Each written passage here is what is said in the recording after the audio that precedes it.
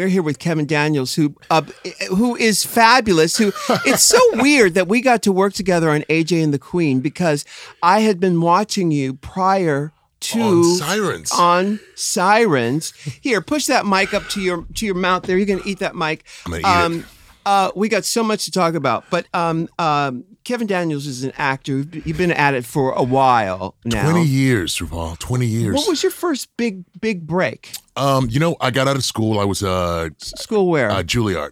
I've heard of that. You've heard of that little small program. I got out in '98, and my first job was Twelfth Night on Lincoln Center, and it was a play with Helen Hunt and Kira Sedgwick and Paul Rudd and and a bunch of us out of drama school. And Helen was Were they famous at the time? Yes, very. And Helen was doing the last season of Mad About You. And we were sitting around, hanging in the green room. And I was like, ooh, I ain't never been to a TV set before. She's like, I'm sure you haven't, Kevin. I'd love just come see what it looked like. And she laughed. And the next day, I got a call from the producers saying Helen Hunt would like to invite you to be a guest star on Mad About You. And that's how I got my SAG card. They filmed in New York? That her last season, the season premiere, was filmed in New York. So it was because she was doing the play, so they brought the whole production over. But she put the entire ensemble cast in that episode. So we're all I was a construction worker. I had 2 lines hey, sexy, something like that. But, and that's how you got your SAG card? That's how I got my SAG card. And that's how I got my equity card. And but I went on and I did a few soaps and I did a bunch of theater. All in New York? You were based in New York? I was based in New York. I'm trying to think what I did this play called Up Against the Wind. Which was at New York Theater Workshop, and it was in 2001, and it was Anthony Mackie was the lead of that, and I played Suge Knight opposite him, and so it was kind of great to see how people's careers take off at different points like that. Put him on the map. Everyone came to see it. Everyone was like, "Oh, he's fantastic!" And I'm like, "Oh, I'm here too." But it was just a different trajectory, But isn't that funny? Because everybody who gets into show business knows that could happen at any time. It's like a gamble. Yes. And people are willing to take that gamble. Right. And how long before you started really making any money? Actual money? It? Yeah. God, I think it was my first big money job was Ladder 49, which was in 2004. Yeah. And it was with big money for me at the time. I think it was $80,000 or something, but I was like, oh, it's ooh. Yeah. But it was, it was John Travolta and Joaquin Phoenix and Morris Chestnut and Robert Patrick. And, we're all still close to this day. Jay Russell directed this really beautiful movie about it's a love letter to firemen and and what they go through. And but that was the first time that I was like, oh, I have some money and I can do this thing, but my career took so many ups and downs. After that, I went and did Their Eyes Are Watching God, which was this thing with Halle Berry that Oprah had produced, and it was and I was like, oh, I got to do this. And then I think in 2012 or no, 2000 maybe 2006, there was a writer's strike, and I had booked a pilot, and I was the lead of this pilot for NBC, and it was really great. And they were like, oh yeah, the Farrelly brothers wrote it. It's going to be on TV forever. And I was like, great, I'm going to go to Greece. So I went to Greece, and I came back, and the show didn't get picked up. There was a writer's strike, and no one was working. And I spent 3 years just unemployed. And I was I worked at the Cheesecake Factory, and I worked I catered, events, and whatever you could do to get the money. And I had a friend to this day, she'll call me when I'm complaining about oh, we were on set for 19 hours or oh, so-and-so did this. She goes, I have this great picture of you in the Cheesecake Factory uniform. Would you like to see it? I met that friend. You met that friend? I certainly did. Yes. What's her name? Lynn Wachter. Yes, she brought her to set one day. I did. Yeah. Now, so that was your 40 days and 40 nights. Yes. Yeah. That was and then I guess my friend Michael Morris, who was a director I'd worked with doing some theater here at Ojai, was like, hey, I'm doing I think it was Brothers and Sisters, and he's like, you want to come do a guest spot on that? And I was like, yes, I would love it. And then I just kind of started guesting on things, and I think the next big I did Modern Family. I got a recurring on that, and I've been on that since season 2. But the next big job that I got was Sirens, which was on USA, and we ran for 2 seasons, and that was really fun. And and then after that, it's just been a little thing here. I finished this project called Why Women Kill. On CBS, which was so much fun to do, and they got a season 2, and I was like, oh great. And now I flew in today from Savannah. I'm shooting Council of Dads, which is a new show for NBC, and I play like the husband of one of the dads on the council. You know, and I think I'm in 7 out of the 10 of them, but it's such a beautiful show, and I'm like happy. I'm like, oh wow, I get to do this for a little bit. You know, I got to go work with you. Yes, yes, on AJ and the Queen. And so you played a gay character on Council of Dads. Yes, yeah. And so, were you worried at any point that you would be typecast? Oh, 100%. Like I remember when I did the pilot for I'm with Stupid, and I was talking to one of was that the Farrelly Brothers thing? That was the Farrelly Brothers thing, yeah. Uh-huh. And the casting director was like, I was like, oh, I'm going to Greece. I just met this guy. I really like him. I want to go, like, you know, see what that's like. And he goes, oh, wow, I didn't know you were gay. And I was like, well, yeah, you know. He goes, do they know? And I was like, yeah, what's the big deal? Thinking that was going to be it. And and he's like, you shouldn't tell anyone else. And I was like, this is the casting director? Yeah. But, you know, I mean, it was like I say 2005. Yeah. You know what I mean? Like, and things have changed so much. But I remember always, like, you know, I play a gay character on Modern Family. I play a gay character on Sirens. I play, you know, and I was like, oh, is that going to be this the thing? But as soon as I let go of the fear of being typecast or being put in a certain box, my entire career just kind of opened up. Absolutely. Yeah. Like I think I told you on set, I used to have, you know, I had my hair, and I was losing my hair like in like 30s or whatever. And I had this like little shake spray that I'd put on it, and like this little fake keratin, you hug somebody in the hair, rubs off on the face. Like, you know, you're laying down, it's on the sheets. It's like whatever you can do to cut, but you're like, I got to hold on to this look. Yeah. And as soon as I like let go of the fear that, like, you know what, shave your head, dude. Yeah.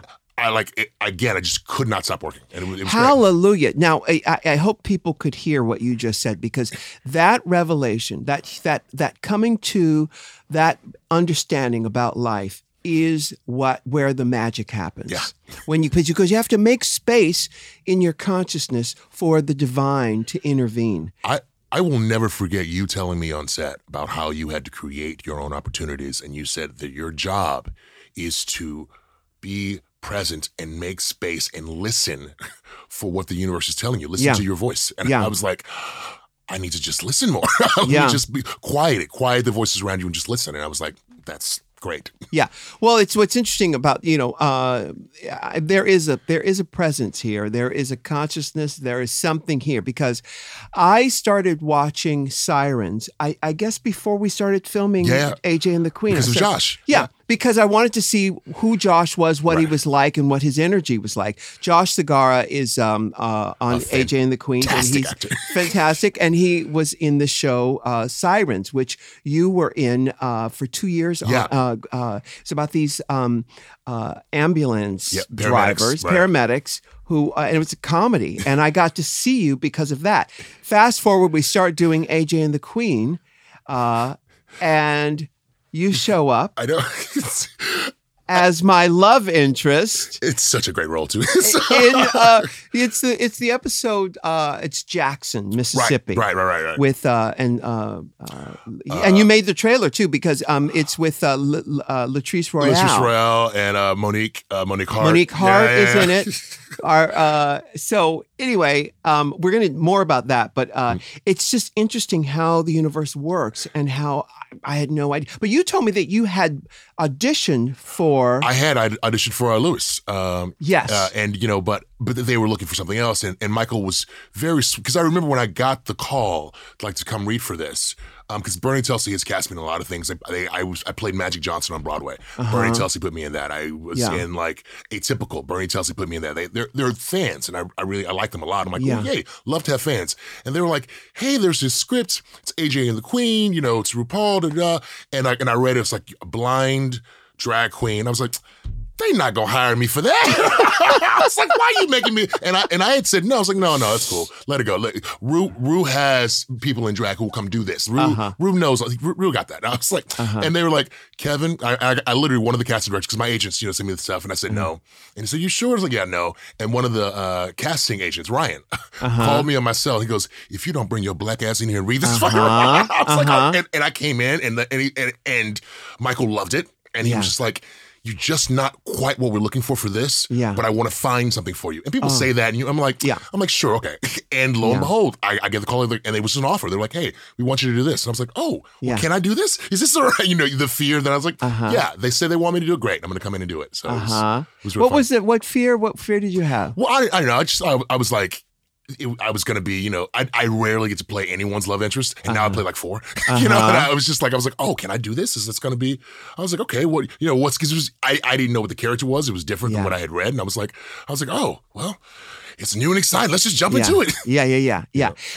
Have you ever done drag? I've never, yes and no. I've never done it like, really. Like I dressed up as like the Tooth Fairy one Halloween. Yeah. Like I did like a makeup class at school, but I haven't actually done it. I'd love to do it. Yeah. But because the kind of glam drag that Lewis ends up doing is full on. Yeah. And that was exciting. I was like, oh my God, I'd love to see that. No, it'd be great. It'd be absolutely fabulous. So, okay. So what makes this even more interesting from my perspective is that because Josh Segarra plays my love interest in this series, and we have a lot of scenes where we are kissing, and we're not just pecking on the lips. Oh no, it's full on kiss. Josh is going to go. Josh is going to do it. Yeah, and then in the series, you play a love interest of mine, and we go full on. I was telling my mom about the scene. I don't want to give anything away until you've seen it, but like when we're in the SUV, and how cleverly they shot that. I was like, well, you got 2 6'5" men in this thing, and we're gonna see how this works on Netflix. It'll be great. Yeah. Anyway. Oh my goodness, where does your mother live? Texas, Houston. Where? Oh, in Houston. Yeah, I just left there for. I was filming in Savannah, and then we had Thanksgiving off, so I flew to Texas to see her and meet my new nephew and my niece. Are you from Houston? I'm from Houston. Yeah, I'm from Houston. And, what ward are you from? Third ward. Is that a rough ward? It's a rough ward. It's a rough ward. My mom, we lived in Sunnyside, then Third Ward, which is now like the museum district. It's now like downtown. Yeah. And now she lives closer to Spring, like by the airport. Okay. And have these, because years ago, Houston was the most dangerous city in the United States. Has it gotten a lot better? I think I would say yes and no. Like there's still pockets of Houston that I'm like, oh no, we can't go over there. We try, but for the most part, I think it's grown. Like people like it's such a sprawling city. So you really you don't know where. It's like all of my family lives in so many different parts of the city. Yeah. So it's like my mom always jokes, oh, well, we're in the hood now, baby. Lock the door. Yeah. And then sometimes you're in Spring or you're in Bel Air. But. Yeah. Okay. So now I just want to get back to this love interest stuff. Okay. Because, it's not something that I normally would do on television with a camera pointed at me. Absolutely.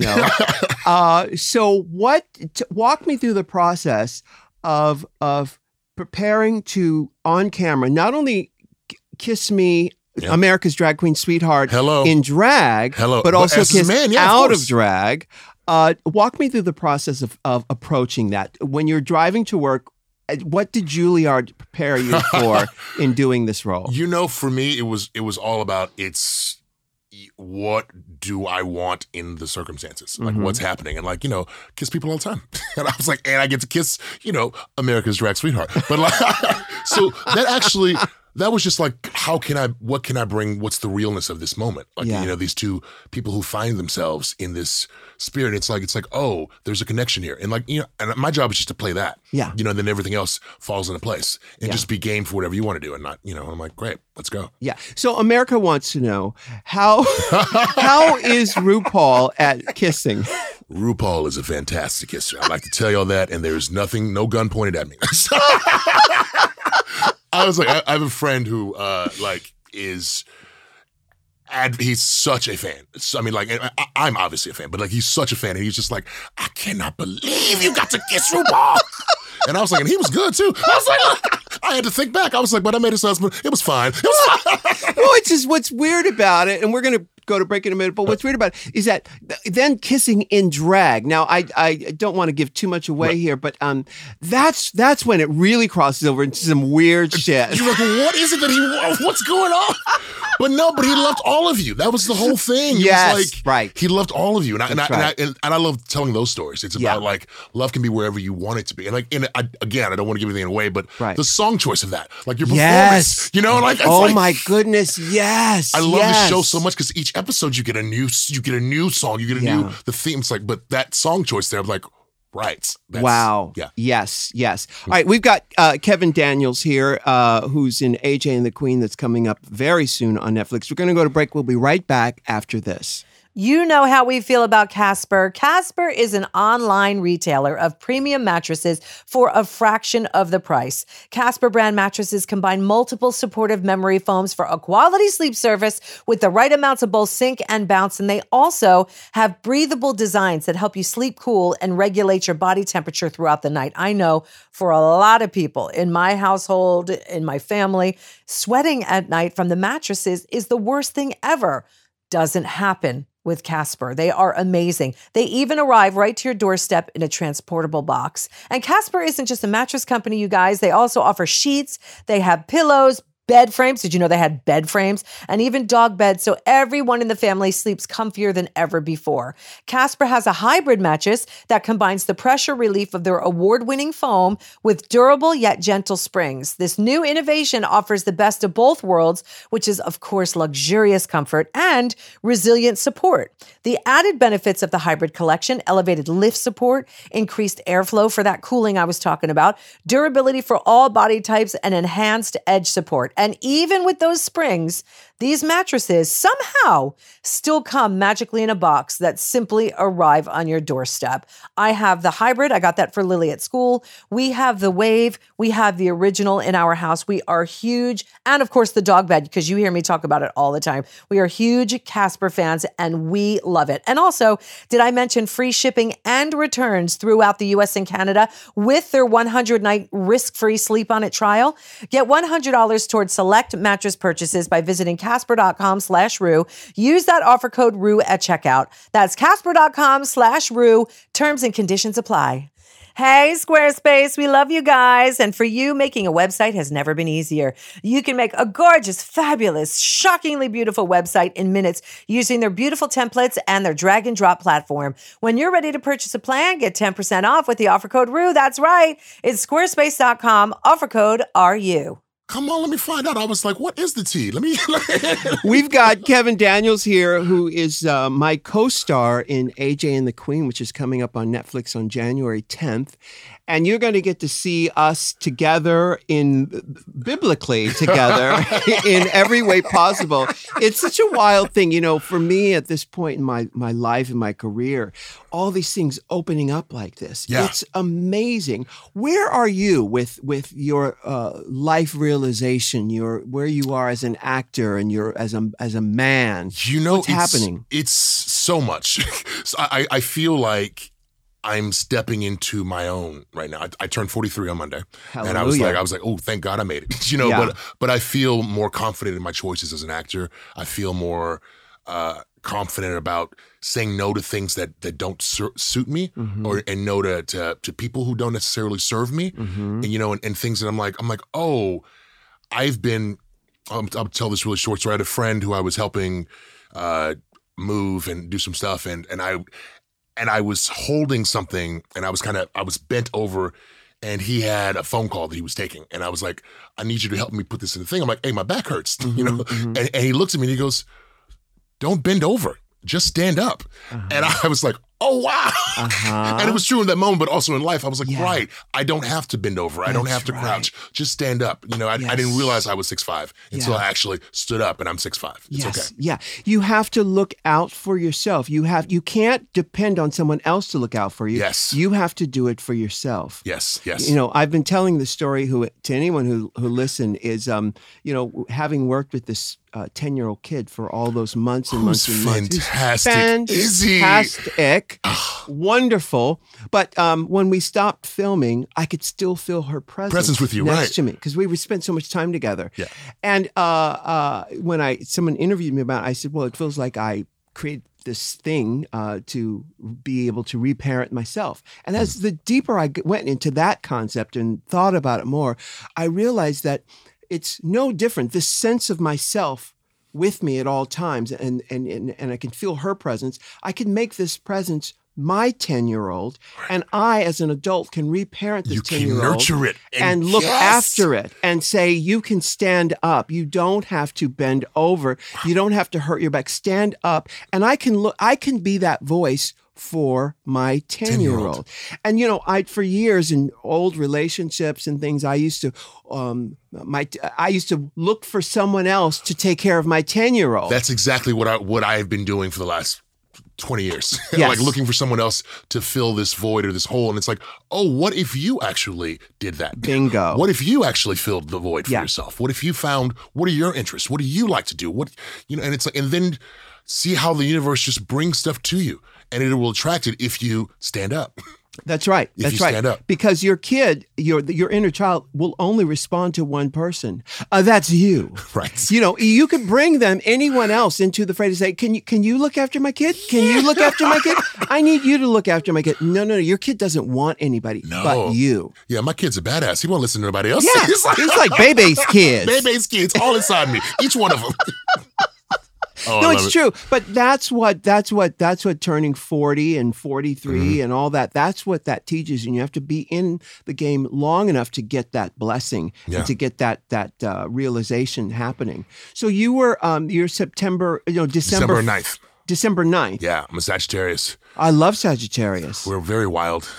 Well, Sagittarius, my people are Virgos, Cancers, and Sagittarius, and Pisces. Oh, wow, okay. And I can do Aquarius, too. My husband is Aquarius. Right.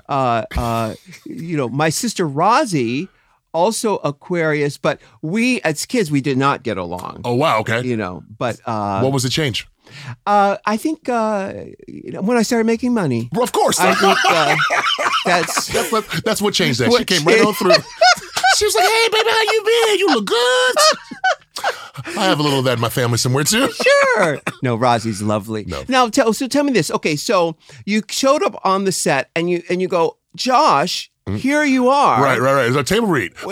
Because Josh had actually, when he got the job, he was like, I literally couldn't think of anybody else I wanted to tell first but you. Because he's like, I'm working with RuPaul, I'm doing this thing. And I was like, dude, that is badass. And then later I was like, so it looks like I might come work and do an episode with you. He's like, shut up. So I saw him at the table reading. It was just like, you know, my brother. I was like, oh my God, here you go. That is so crazy. You know, I'd never met him before. I think the day I met him, we kissed the day I met. Yeah, of course. Because we did a rehearsal. And with just the two of us and Michael Patrick King. Okay. Just to sit and read the thing at the table. And this method motherfucker gets up. Josh will come with you and bring you to that scene. He got up and he put his lips on my and he put his tongue in my mouth. In the rehearsal, there was no camera. Right. And but you know, it's such a weird thing to have a fake relationship with someone, and then when the camera's, and then how you react outside of that. It's like when you've had a one night stand with someone, and then you see them at the grocery store, and you go, "Oh, hi. Oh, well, good to see you. Good to see you. Yeah. What do you do? How are you? You know the awkwardness of that. Yeah. Have you done love scenes like that before? This was I just shot. There's an episode in Council of Dads where it's right after we've had sex. Mm-hmm. So we're, but you know, it's still, they're closing the set down and we're, you know, essentially naked under the sheets. And it's like, there's kind of figuring out where you put your bodies and where, you know, but, well, you know, Jay August is a brilliant actor. We'd already kind of discussed what our boundaries would be and how we would, like, it's like, well, look, dude, I'm game to do whatever tells the story best. You know, but I remember Jay was like, I don't want to do anything before the cameras start rolling. He goes, I want to warm up to this. So I was like, okay, but you know, we can take the robes off and just, because I'm going to I want to do this thing. He goes, no, I want to wait. I want to save it. And I was like, and it's different than how I work. But when we did it, it was so electric and so alive. And I was like, oh, I see. So that was what his process was. And it was like, and I was kind of like, I was like, okay, I get it. But, you know, and in it was just like, well, we're going to be two actors who are game to tell this story. And, you know, and it was great. But that was the first time, that was the closest. But we didn't really, you know, choreograph. And we had an intimacy coordinator, you know, who comes in, they talk to you. because you want to make sure no one gets sued. Right. Yeah, right. They do all that, but still, we I think created something really special. Yeah. It's fun. So why Savannah? The story is set in Savannah. It's a beautiful. Well, beautiful, you beautiful. can shoot L.A. to look like Savannah. You can, but I think it's the Georgia tax credits. I think it's it's the beauty of actually the city of Savannah. I don't know why they decided, but I'm glad they did. It's really, I wish they had a direct flight. There's two flight here to LA. Oh, you had to go into Atlanta? Yeah, you fly. You have to connect somewhere, either in Atlanta or Chicago or Texas, but they won't fly you directly from LA to Savannah. Yeah. Like, So now I've always wanted to ask you this. There's a scene in Sirens where Josh is completely naked. That was Josh's first day of work. That is the day I met Josh. And he comes down in this great flesh-colored, jockstrap essentially. Yeah. Because he has to be naked. And Josh was like just game actor. He's like, well, I'm here. I got to be naked. Nice to meet all of you. It was like the first day and normally, actors are like nervous and like, I don't want to not say what's on the page. Josh had like 12 jokes ready to go about what was on this porn tablet. And he was like, literally the cameramen were shaking, laughing at Josh. And he's just like this big, beautiful boy. He's like, here I am, just naked. So like we're all, and the girls come in and they watch him, but he's spectacular in that. Well, there's one shot where you guys are looking at him and it's his full ass there. Yeah. Is he naked in front also? No. He does. He has a little, actually, I have a picture of it, but I don't know where I got it. I don't know. Yeah. It's like one of those modesty socks. Yes, exactly what it is. Exactly what it is. Yeah. Oh my goodness. I was like, that is so I love that show, Sirens. I thought it was fantastic. Dennis Leary and Bob Fisher created this really, really magical, funny, like snapshot of what it was like to be in Chicago. And like I loved working with Mike Mosley. And you filmed that in Chicago. Filmed in Chicago, yeah. Again, this realism. I don't understand it. I don't understand it. Yeah. Wait, and you lived there during that period? Yeah. It was like 3 months out of the year. We go and and the Dick Wolf people were there, the Chicago Fire and all that. And they were really nice and welcoming and it was great. Chicago PD, is that the same? Yeah, same. Because Josh is on that show also. Yeah, he was actually doing both shows at the time. How about that? Yeah, no, Josh is a workaholic. And then that's somebody whose career we were both doing. He did Lystrada Jones, I think it was called. Yes. The basketball play. Yeah. And I was doing Magic Bird. So we were both doing basketball on Broadway together. Then we were both doing the Chicago thing together. But after you knew each other, before you knew each other? Before we knew each other. Right. But I just watched Josh just continue to shine and grow. It's great. Yeah. So now Sirens, I think, is on Hulu.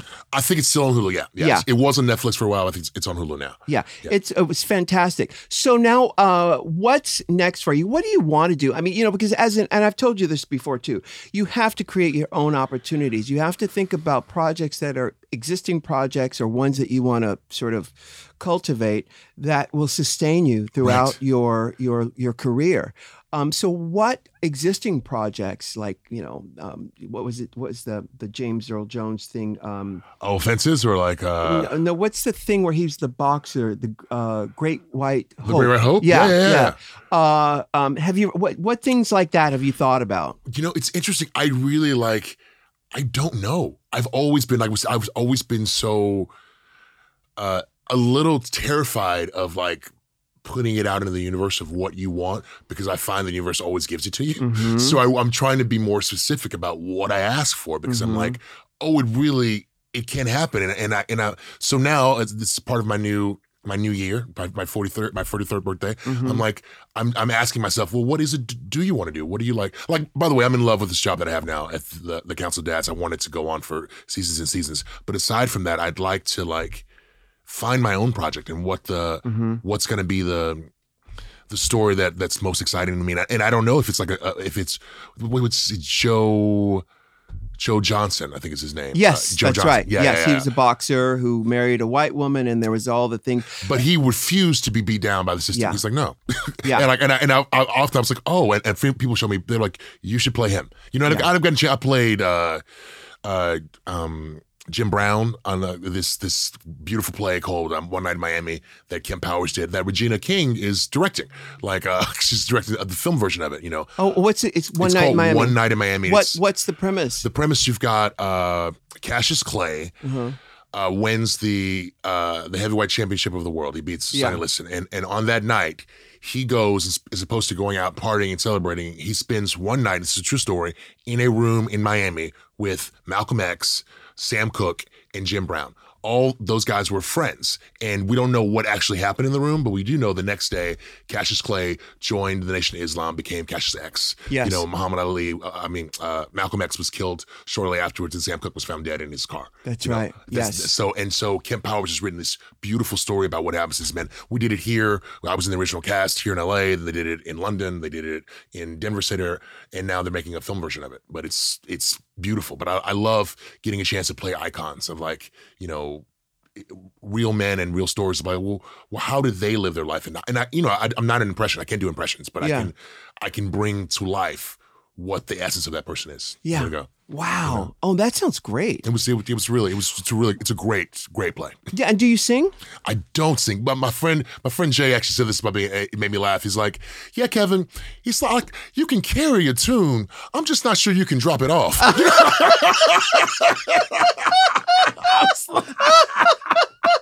I was like, okay, I'll take that. Oh my goodness, that's so funny. You know. Yeah, but the Great White Hope. I mean, I could see you doing that. Paul Robeson, or even creating a project like Marcus Garvey. Oh, you know? That would be fantastic. Or so many. You've said you did 12th Night. Have you done Othello? I did Othello at the Antaeus Theater Company. We did like a reading of it, like a 3-night reading for people, but I've never done the actual production of it. But I played Othello. Yeah. And I dissected it down, and it was great. You know, we worked on all the classics at school, so I feel like I have the faculty to kind of hit anything you give me. But it's just about, like, what do you? And now I'm trying to, like, I want to buy a house, and I want to, like, you know, settle all those parts of my life, and I want to find a partner, and I want to find someone to, you know, share the successes with and the loneliness with and all that. They never really talk about that. Yeah. They never talk about, like, it's like, oh yeah, it's lonely in a hotel room. Yeah. Oh yeah, it's lonely over, you know, they talk about all the lights and the money and the fame and all that, but, like, what about the quiet times? What are you doing then? Yeah. Oh yeah. There's a lot of other things they don't talk about. Right. Too. Right. Lots of other things, but it brings you closer, and it creates a bond that is beyond words, you know, all these things. Hey, we've got Kevin Daniels here. We're going to take a break. We'll be right back after this. The holiday season is here. Have you been shopping like crazy? I know I have. And this year, your gift can start next year's good habit. Of course, I'm talking about Quip. Quip is something that is sure to put a smile on everyone's mouth, because it's dental care they'll actually want to use every day. That's why Quip is the perfect, thoughtful, and practical gift, with an electric toothbrush, refillable floss, and toothpaste, all intentionally designed to make good habits simple. The Quip electric toothbrush has sensitive sonic vibrations and a timer with 30-second pulses to guide your routine, and the Quip floss dispenser has pre-marked strings so you can always use the right amount. Oh my goodness, it takes the guesswork out of everything. Plus, Quip delivers brush heads, floss, and toothpaste refills every 3 months. Join over 3 million happy customers and check everyone off your gift list right now with Quip. Just go to getquip.com/Rue to save on gift sets and get your first refill free with a refill plan. That's your first refill free at getquip.com/Rue. Getquip.com/Rue. No, I was so we got Kevin Daniels. I just came from New York. I was there. I came back last night. So I was on East Coast time. You were coming from Savannah. East Coast. Yeah. But you stopped off in Houston. Oh yeah. That was my connecting. So Savannah, Houston, LA. I see. But I still got here at 11:30, so I was like, oh, great. I'm in LA now. Yeah, you're doing everything now. Like, what's going on in your world? Well, you have to do everything. I've always been an ambitious person. Right. I love creativity. I love doing things. So when I have people offer an opportunity, I'll take it. If I can do it, I'll take it. But I've been doing this work. I climbed on stage for money the first time in '82. Wow. And so, but you know, I was in the theater and all that kind of stuff before that. But the first time I got paid was 1982, and you know, I've learned how to do this business. I know that it's important for me to be healthy and to mind, body, and spirit. So that's number one. And then I've been blessed enough to have had something happen hit the big time Yeah. 27 years ago. And you're still recreating the game. Well, but the thing is, I walked away from it 20 years ago to just sort of walked away from the canvas. I worked, but not at the same level, just to sort of focus on my nieces and nephews and not dieting and having parties and just living human life. And then I came back to it 4 years later. Okay. And because I was able to step away from it, I'm able to have a level of gratitude for it now that I would have never been able to do. Never been able to do. And that's the beauty of it. That's the beauty of what I mean. So now I get these offers. I'll take them. I'll do them. Yeah. In fact, I went to New York. No, I went to outside Philadelphia a couple of weeks ago to do QVC because I have a line of makeup with Mally, right? So it was my second appearance on QVC. And then I had a car take me after the appearance to my apartment in New York. And when I got to New York the next morning, I got a job out here. And they made me an offer I couldn't refuse out here in LA. So I hopped on a plane, flew to LA the next day. Yes. Did that job, and then flew back to New York. You know, this is all in a matter of 3 days. 3 days, Yeah. And because I had some work to do in New York. Anyway, long story longer is just that I was not going to let that job get out of my hands. You were like, oh, no, I want that. What did you say you were giving me? Yes, I will be there. Thank you very much. I like that so much. Yeah. Yeah, no, all the time. Yeah, all the time. So when did you make the move out here to LA? 2001. I was like, I came to, it was in October, and it was right after September 11th. And I didn't want to leave New York. Yeah. But I had been planning to come. And at the time, it was, Bush was on TV saying, don't let the terrorists win. Don't change your plans. Live your life. Go shop. Go do all this stuff. And I was like, you know what? He's right. After a month of terrifyingness, I was like, I'm gonna fly out to LA just to visit. I'm gonna be there for 2 weeks, and I'm gonna come back and I'm gonna do this whole thing.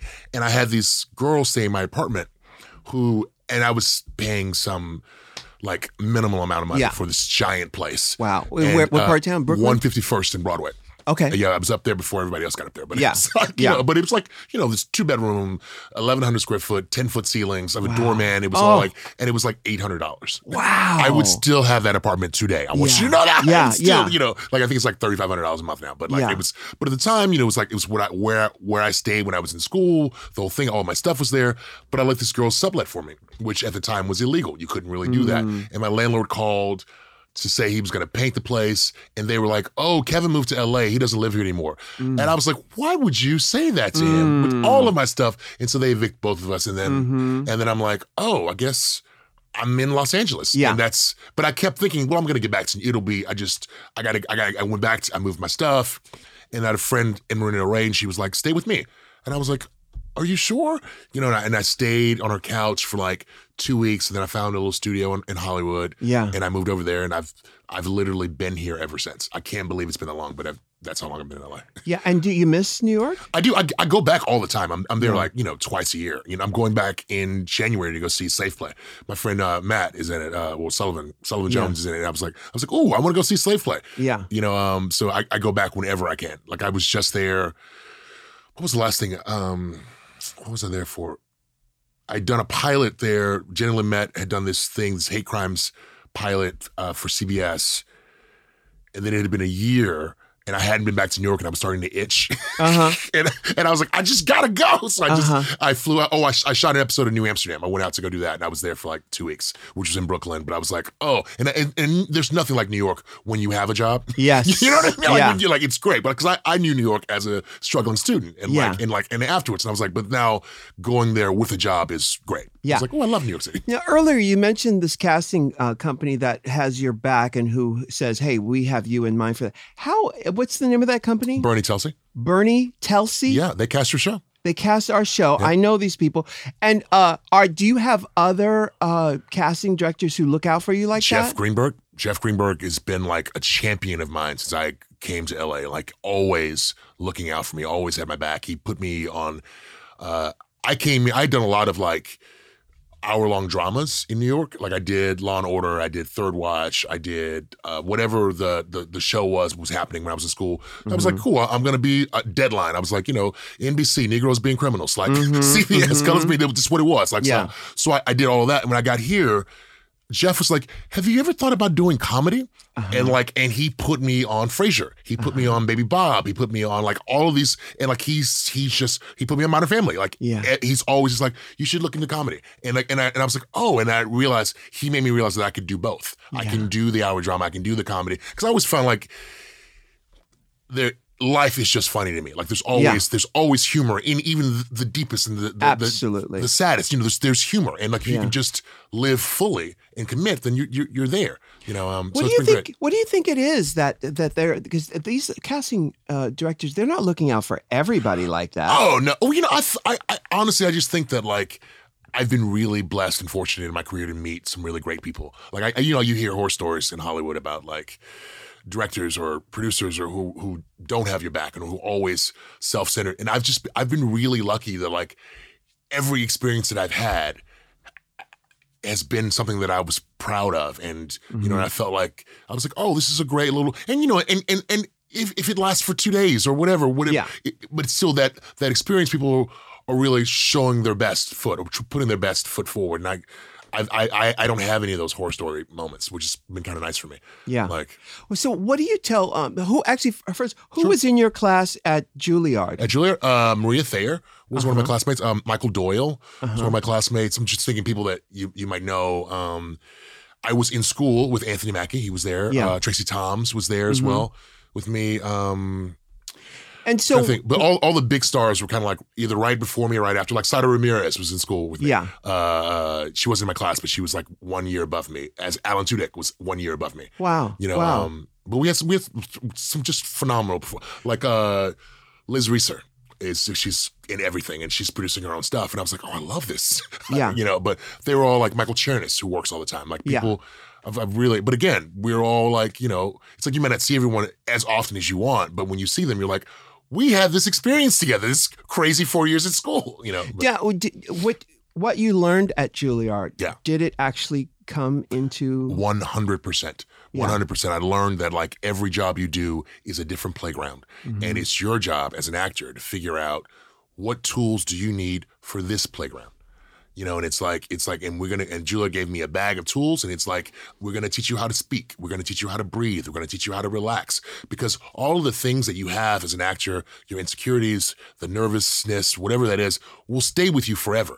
You've got to find tools to help you deal with them. You know? So it's like I tend to speak too fast. And so like it's been a habit of mine for years. And I had a teacher who was like, that's never going to go away. What I want you to learn to do is just really listen. Just really be present. And that'll slow down on its own. It's like, I want you to communicate this idea. I want you to convey what you're thinking. And Becky Guy used to always say, you have to think and speak. When you think and speak, you're great, Kevin. But when you're just speaking, I don't know. I need you to think and speak. And I was like, yes, ma'am, Becky Guy. Yes, ma'am. You know what's funny about that is that the cadence of your voice, I'm very familiar with it. Before I knew you, it's from Black folks. Oh, right. Yeah. I know the notes that you hit, and even where you place the laugh and everything about it, I know it. And I know it intrinsically. So I understand everything you're saying. I understand everything you're saying because I'm listening to the melodies that I grew up with. That's and I know. Right. Yeah, absolutely. Yes. Absolutely. Yes. Yeah. Absolutely. So what do you say to the people who were in your class who may not have hit pay dirt yet, who you see on the street, who are still at Cheesecake Factory? It's interesting. Most of my classmates have either like ventured on to other parts of the industry. Like I have a friend who he works in commercials now. Like so he's like a production company, and they do like these industrials for Fortune 500 companies. Like he goes and produces these commercials. It's like, oh yeah, and he flies around the world, and he loves that. That's what he does. I have another buddy who runs like a wine store in like New Jersey, and like he's like he goes, I didn't want to do the rat race of that thing that you're doing. It's not for everyone. It's not for everyone. You know what I mean? Like I don't know that I have any of my classmates who aren't who are still actively searching to act, who haven't found their way in. Like one of my best friends in school at the time, like he is the king of regional theater in DC. Like he's gotten to play all of the greats, all of the canon. He's married. He's a kid, another kid on the way. He's just like, this is my life. And he can pay the mortgage with that? He can pay the mortgage. Yeah, it's like he's a salaried. It's like it's not going to be the big giant checks, but Will Smith money. Yeah, exactly. Yeah. It's not going to be the Will Smith money, but like it's going to be some money. Yeah. And I'm like, great. And he gets to do what he loves to do. He gets to do what he loves to do. Yeah. It's an interesting thing. Why do you think you've been able to? Where's this resilience come from? I think it was my family. I think it was the church. I think it was it was all of the just we had to because I didn't know it at the time, but we grew up really poor. It's like my mom raised 2 kids, and I think she said the most she had made in a year was like $18,000. Like that was and she was like 16 when she had my sister. She was 17 when she had me, and her and my dad split up, so she's living with her mom. And then like and I didn't know it at the time, but it's always been we always just made do with whatever. Sure. Whatever happened, like this has to get done. So we can sit here and cry about how it's unfair, or we can figure out how we're gonna get this rent paid, or how we're gonna get this thing done. So it's like there's always a solution to whatever the problem's gonna be. And I think it kind of like and literally it's I grew up in the church, and it's been I've always had faith, and like that's kind of like it's been a faith-based thing. And I've had I've had a lot of personal. Like a personal journey with that, because dealing with my sexuality and how that fit in the church was always a hard thing to make. And then when I realized that the God I served loved me for me, it made me as me, and I'm not gonna sit and let somebody tell me that I'm an abomination or any of that shit. Right. So I don't take any of that on. But I do take on the fact that like He's created me and He's given me all this, and That's right. and there's and literally anything that presence, that power, that universe, anything you ask for really can be given to you. Absolutely, because you're an extension of that. You're an extension of. We all are. Yeah. I feel like we vibrate at this this higher. Frequency. Exactly. And I think that's the divinity. I think it is. That's we all have the divine spark, and That's right. And I'm just trying to find it. What is your spiritual practice? I do a lot of yoga. That works. Like it's been great for me, and I listen to a lot of gospel because I grew up in the church, and that's kind of like so. My Sunday mornings, it's like I'm gonna put on my old if it's good enough for Mama, it's good enough for Dad. I'm like James Cleveland, and like sure, like this is what I'm listening to. Would you have a favorite gospel song? My favorite gospel song is probably "He Saw the Best in Me" by Marvin Sapp. Marvin Sapp. Marvin Sapp. We'll have to Spotify that. He saw the best in me. When everything else around me could only see the worst in me. Ooh. Again, I love it. I can't drop a tune off. But that's No, but there's a beautiful quality to your voice that's absolutely wonderful. That's absolutely beautiful. Actually, you know what? It's funny because the cadence of your voice, it's very similar to Bob the drag queen. I've heard that. I've never met Bob, but one of my friends, Tom Welch, he's a writer. He's very, very funny. Also a huge fan and has a show he wants to pitch to you. He's like, Kevin, you have to tell RuPaul this. I'm like, okay, Tom, calm down. But he's like, you're like Bob's brother. Yeah. You and Bob are like the same. I'm just like, just your energies, your thing. It's true. The cadence of your voice and the way you use your hands, it's very, very similar. It's very similar. Right. So my favorite gospel song has always been "How I Got Over." How I got over, how I got over, how I got over. It's because if you've lived enough life, you can look back and wonder, you can look back and wonder. Exactly. That's right. Yeah. Because it really does. It speaks volumes because you know that it's more than just you. You know that there's something else at work. There is something else. It's like, it's your ancestors. It's that energy. There's something else. That's right. And that's how I know that I'm never truly alone. Even in my darkest of times, and you're like, oh, what the hell am I doing? And why? That's right. Why, Lord, why? And I'm like, It's okay. That's right. We got Kevin Daniels. We're going to go to a break. We'll be right back after this. Our friends at Squarespace make us so happy because they make making a website the easiest thing ever. Get a free trial with no credit card required just by going to squarespace.com. When you're blown away and ready to confirm a plan, use that offer code RUE to get 10% off. That's squarespace.com, offer code RU. We got Kevin Daniels is here. We're talking about gospel music and spiritual practices. So you listen to gospel on Spotify or something? Apple Music. Like I have a bunch of stuff that like I collected over the years. Yeah. I don't know that I know any of like the newer stuff that's happening now. Yeah. This is all like stuff that I grew up with. Yeah, I don't know any of the newer stuff. I know there's lots of fabulous stuff, but I go back to Albertina Walker. Right. Like I'm like, whatever my mom was playing when I was a kid is what has stuck with me here. Yeah. Well, that's those keepsakes that they're sort of touchstones that remind you of who you are and remind you of what your mission statement is and was and what you started out to do. Yeah. So I did meet that good friend of yours. What's her name? Yes, Lynn Wachter. Yeah, does she live out here? She lives here. She's actually going in for it's so funny because she's like I was like, I'm back in town. I just got in. She goes, great. I need your help because I'm going in for Black Lady Sketch Show. And I think Lynn is one of the funniest women in the world. And I was like, oh, awesome. And I think she had tested for like the Mad TV at the time, whatever that was. She was going to be one of those people. But this opportunity came up, and I was like, oh, I can't wait to work on this with you, just to watch you. There's another Black Sketch Show on Netflix, I think. What's it called? Do you know? I saw a poster for it in New York just 2 days ago. Oh wow! But I think it's called the Black Sketch Show. Well, this is I think it's HBO or maybe it's Netflix, but I think it's HBO. The Black Lady Sketch Show. Black Lady Sketch Show is HBO. Okay, but this is something for Netflix. Else. Yeah. Oh, Netflix is coming up strong, man. They where are they getting all this money? I don't know, man. Everybody paying $9. Well, I guess so. Somebody paying it.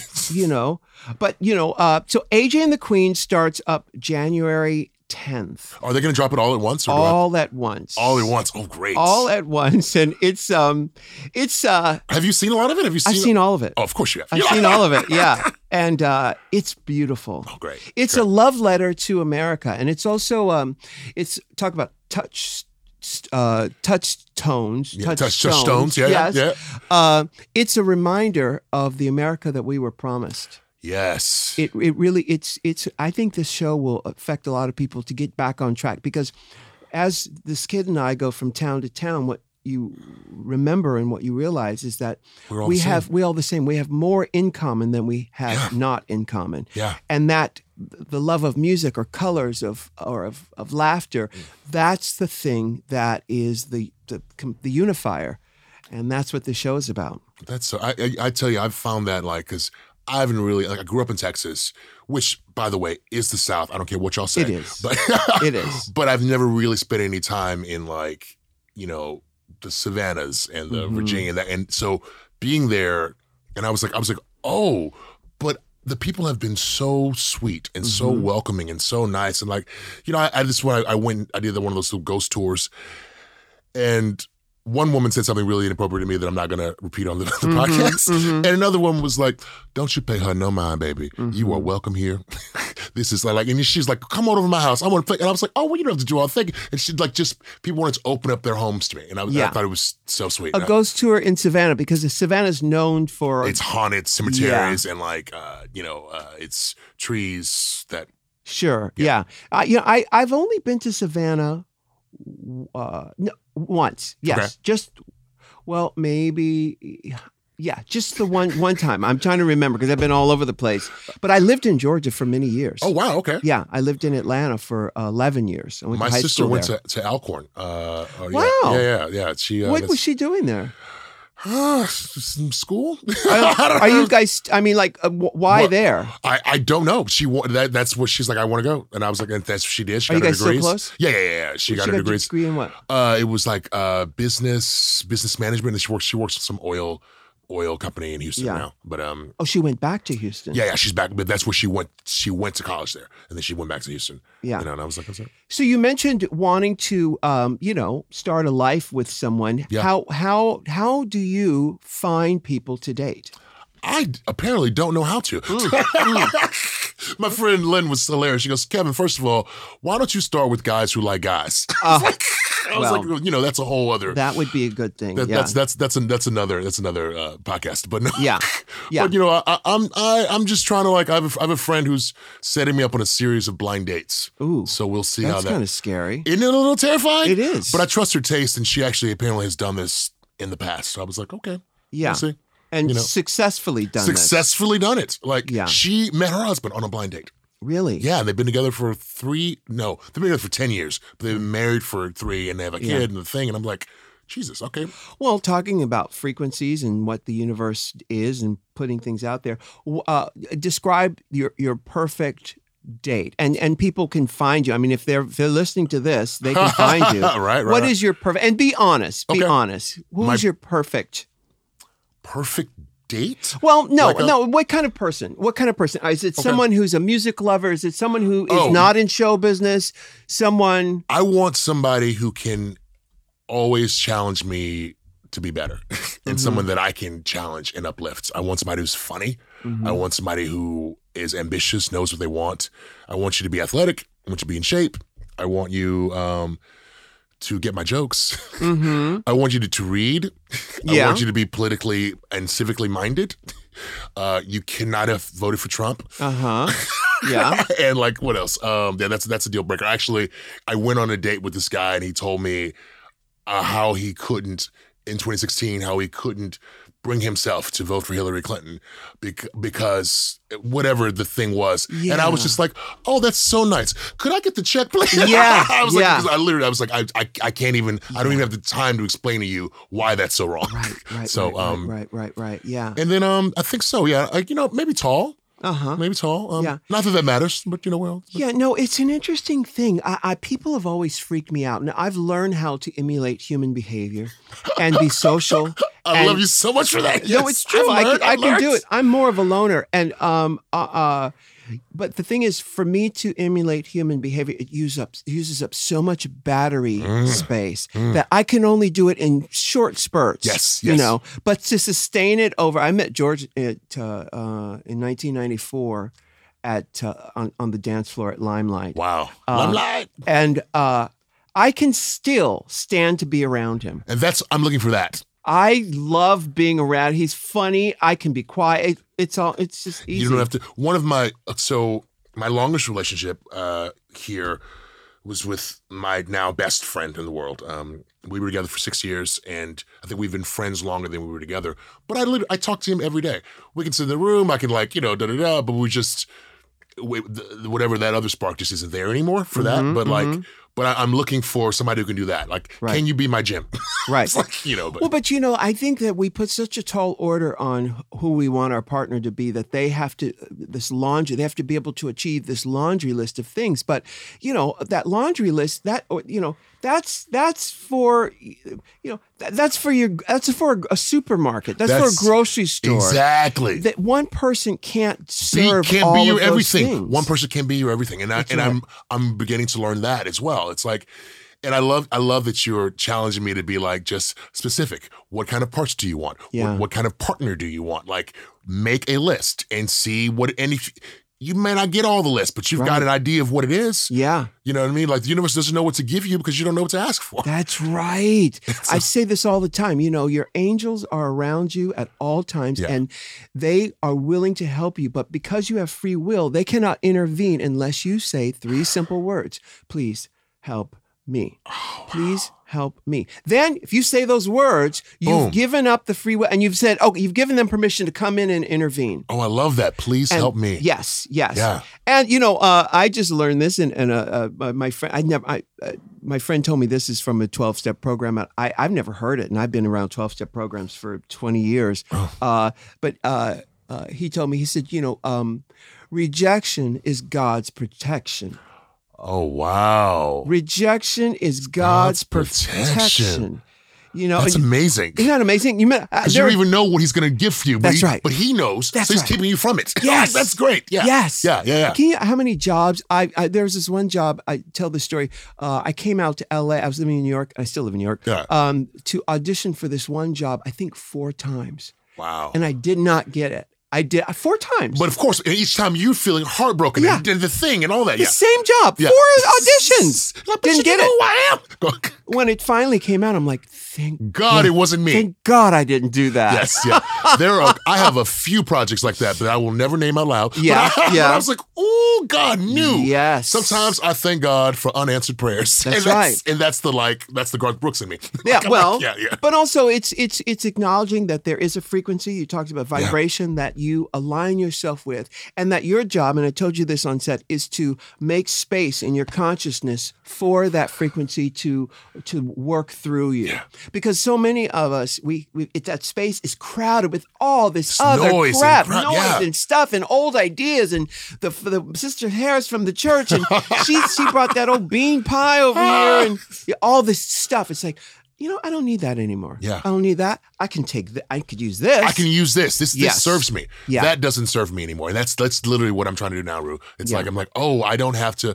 My friend Lynn, you mentioned, she was like, because I just gotten out of a kind of a really awkward relationship with a guy, and I started seeing somebody else, and it was kind of the same thing. Mm-hmm. And she's like, Kevin, you've already tried on that suit. That suit don't fit. Mm-hmm. Take that suit off. That's right. And I'm like, right, I'm gonna go start shopping at a place that sells clothes that fit me. That's right. They say, it's like going to, I'd say this about my father, who's been gone for many years, but, it's like going to a Chinese restaurant and asking for lasagna. And they don't make it there. They don't make it there. But see, in my mind, I was thinking, well, listen, if you're as clever as I am, I could take the stuff from a Chinese restaurant and make some lasagna. It's noodles. You got noodles, right? Noodles, right? Yeah. We just do this, and then take this. But most people are not that clever, and they don't have that. They don't have ability. That. No. So if you want lasagna, there's a nice Italian restaurant, and that's because she's been telling me the thing. It's just, why have you been, subsisting on a smorgasbord of crumbs when you can have a full buffet? Yeah, that's right. It's right over there. It's right over, but you're so scared that if you let go of these crumbs, baby, look. Yeah. Go get the lasagna. That's right. God's child don't just eat the crumbs off the table. You don't have to do that. You don't have to do that. There's plenty of food. There's plenty of we can all eat. Yeah. So your spiritual practice is right now is yoga. Yeah. Where do you seek out? You go to the exact same place, or you try new places? I try new places all the time. Like you're a sweater too. You sweat like Whitney Houston, right? How do you know? You remember on set. No, you know how to sweat. I bet you get good and wet. I get good and wet. I do too. I'm a sweater also. I'm there, and every show I'm on, they're like, "Do you want the pit pads? Do you want baby? Have you heard of baby powder? We can get you." I was like, look. No, it's healthy. It's great. It's great. I love it. That's why I look like I'm 12 forever. Yeah. No, you will. You're 12 forever. It's Thank you. No, it's like good skin. It's good. So, because I haven't been doing yoga in a few years because I haven't had the time. Okay. You're right. But I want to because I love to sweat, and I'm flexible, and I love all that stuff. There's this teacher named Brent LaFoon who I would love to take you to. That name sounds very familiar. He's spectacular. He's a great yoga instructor. In this part of town? Yeah, he's in LA. I mean, he does these like retreats all over the world. Like, he's like, come do this. But he's really about connecting your body with what's going on in your mind. And it's like, but I would love to take you to one of his classes. I would love it. I would love it. Jeffrey Chapman. Like, I've been trying to get Jeff to go with me forever. Like, Jeff, come on down. He's at Equinox. And I was like, dude, I'm telling you, he's a great teacher. He's like, oh yeah, let's go. But we should all go. Jeffrey Boyer Chapman, who's in Canada right now, finishing up Drag Race. Come on. Canada. Okay, so my goal is to get famous enough to be a judge on one of the drag races. Oh no, it's happening. Yay! It is happening. Yay! Trust me, it's happening. We'll be doing it this summer here. We're doing it in London in March, but in the summer we'll be doing it here. So Great. we'll get you over there. Oh my God, I love it. Well, Kevin Daniels, you are absolutely a joy. You are a joy, Rue. Like, absolutely. You've made my whole day. Like, I wouldn't get off a plane to come see anybody. I want you to know that. Very kind. And like, here I am. That's very kind. Thank you for doing this. Thank you for having me. And for, we're putting that message out into the universe. It's a lot of people listen to this. And just actually, the only person that had to listen to this was you. You needed to hear this. Yeah. And it's gonna change it's gonna not change. It's actually gonna adjust. It's gonna give you an alignment that you needed. I love it. I love it. So Michelle's not here today, but we're going to say goodbye to her too. Oh, that's right. You know. So, side note: Michelle's husband, David Case. David Case, who goes by something else now, but I knew him as David Case. Yes. At Juilliard. Yes. Yeah. That's right. Yeah, he was there the year after me. I think it was the year after me. I think he's one class younger than me, but and I loved David. And I was like, so I'll see him on the Instagram. So I was like, oh, you're doing ruin. Yes. And I was like, oh yeah. So I just So I forgot I wanted to say hi to him. I love him. Well, let's both say goodbye to Michelle, and I'm saying goodbye to you. Thank you so much. For Michelle, bye. Bye. Can I get an amen? If you can't love yourself, how in the hell you gonna love somebody else? Can I get an amen? And don't forget to subscribe on iTunes. If you can't love yourself, how in the hell you gonna love somebody else? Amen.